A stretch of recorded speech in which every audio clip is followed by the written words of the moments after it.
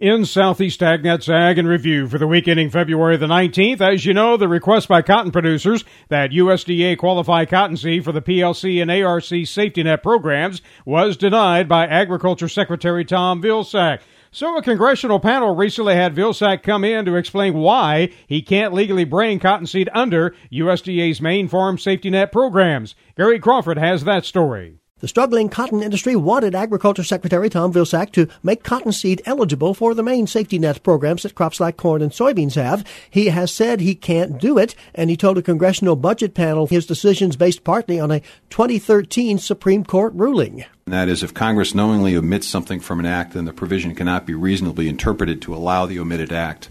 Congress, when it established the 2014 Farm Bill, basically took cotton out of the program and put it into a separate program, the STAX program. Basically, Congress was fully aware of the oilseed of cotton, made the decision to remove it and place it in a separate program. So you basically take the Supreme Court case, you combine it with the actions of Congress, and you've got a circumstance where we don't believe we have the authority. Vilsack made it clear more than once. We want to help. This is not a question of us not wanting to help. He said it's a question of not legally being able to. In Washington, Gary Crawford for the U.S. Department of Agriculture. Well, during the recent cattle industry convention in San Diego, California, CattleFax held their annual Outlook seminar. Producers, of course, are well aware of the roller coaster ride the cattle market has been taking the past few months, and according to CattleFax CEO Randy Block, it's a ride that is sure to continue. Our price levels, with or without high-frequency trading, some of that, they'd be at the same price levels. It's just how we get there. So we've had a market that has been moving in here. It's been moving incredibly fast, and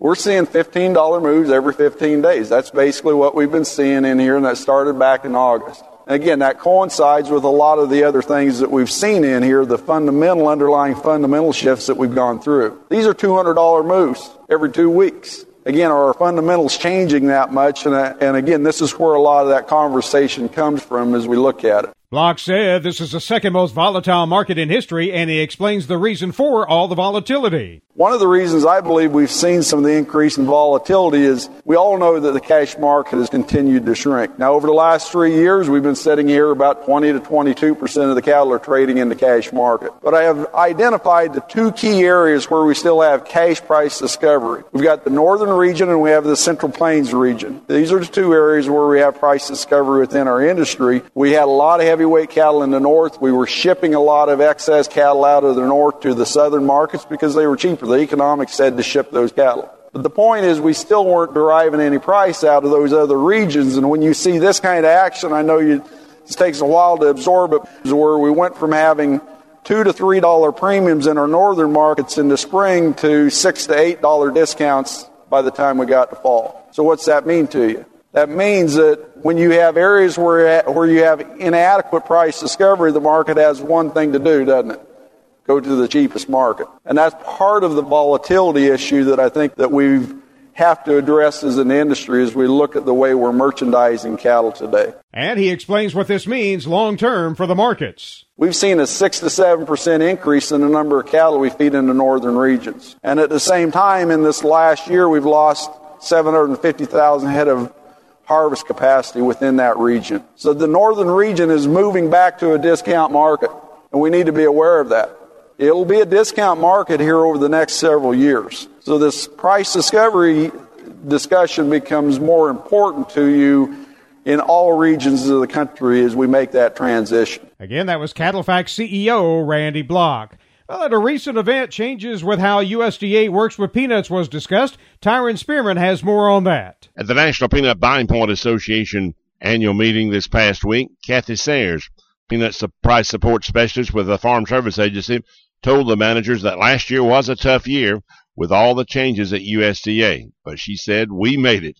She listed major projects such as 2 new software systems being implemented, a new reporting format, new transmission IDs formats, new guidelines, and even a new handbook.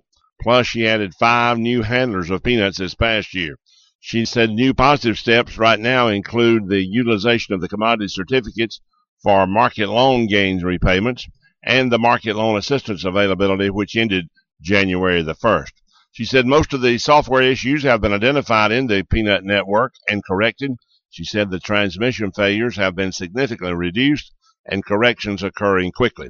What is the concern of USDA this coming year? She said maybe the planted peanut acreage possibly increasing is a concern. Storage issues are a concern in having places to place peanuts. How many forfeitures will the government get? And will the FSA software be better in 2016 after all the adjustments? The payment limitation issue, she said, will not be a problem since Congress has authorized the commodity certificates purchase for peanuts. That coming from Kathy Sayers, Peanut Price Support Specialist from USDA. I'm Tyron Spearman for Southeast AgNet. Kathy Isom tells us why the nation will be cheering for cherry pies this weekend. Saturday, February 20th is National Cherry Pie Day. Although February isn't exactly the season for cherries, it probably has more to do with George Washington's love for cherries and also being his birthday month. It's believed that pies arrived in the U.S. with the first English settlers back in the 1600s. They cooked their pies in long, narrow pans. The crust was often not eaten and served only to hold the filling during baking. The first cherry pie, as legend says, was invented by Queen Elizabeth. There are currently more than 1,000 varieties of cherries in the U.S., and more than 70% of cherries produced are grown in the Northwest. While apple pie is still America's favorite, cherry is not far behind in the number 2 spot. But in February, it's number 1.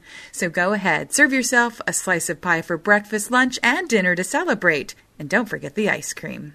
I'm Kathy Isom, Southeast AgNet. And to wrap up this week's podcast, Everett Grinder talks about GMO foods ruled safe to eat. Well, what do you know? Agriculture gets a favorable ruling from the Food and Drug Administration. Labeling of foods containing GMO items will not require a special label. More than one food group has been seeking such a law for a long time now.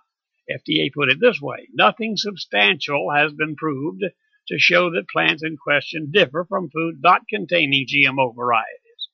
The food in question present no more safety concerns than conventionally developed foods. You see, one farm spokesman proclaimed this ruling to be a victory for not just farmers, but for consumers as well.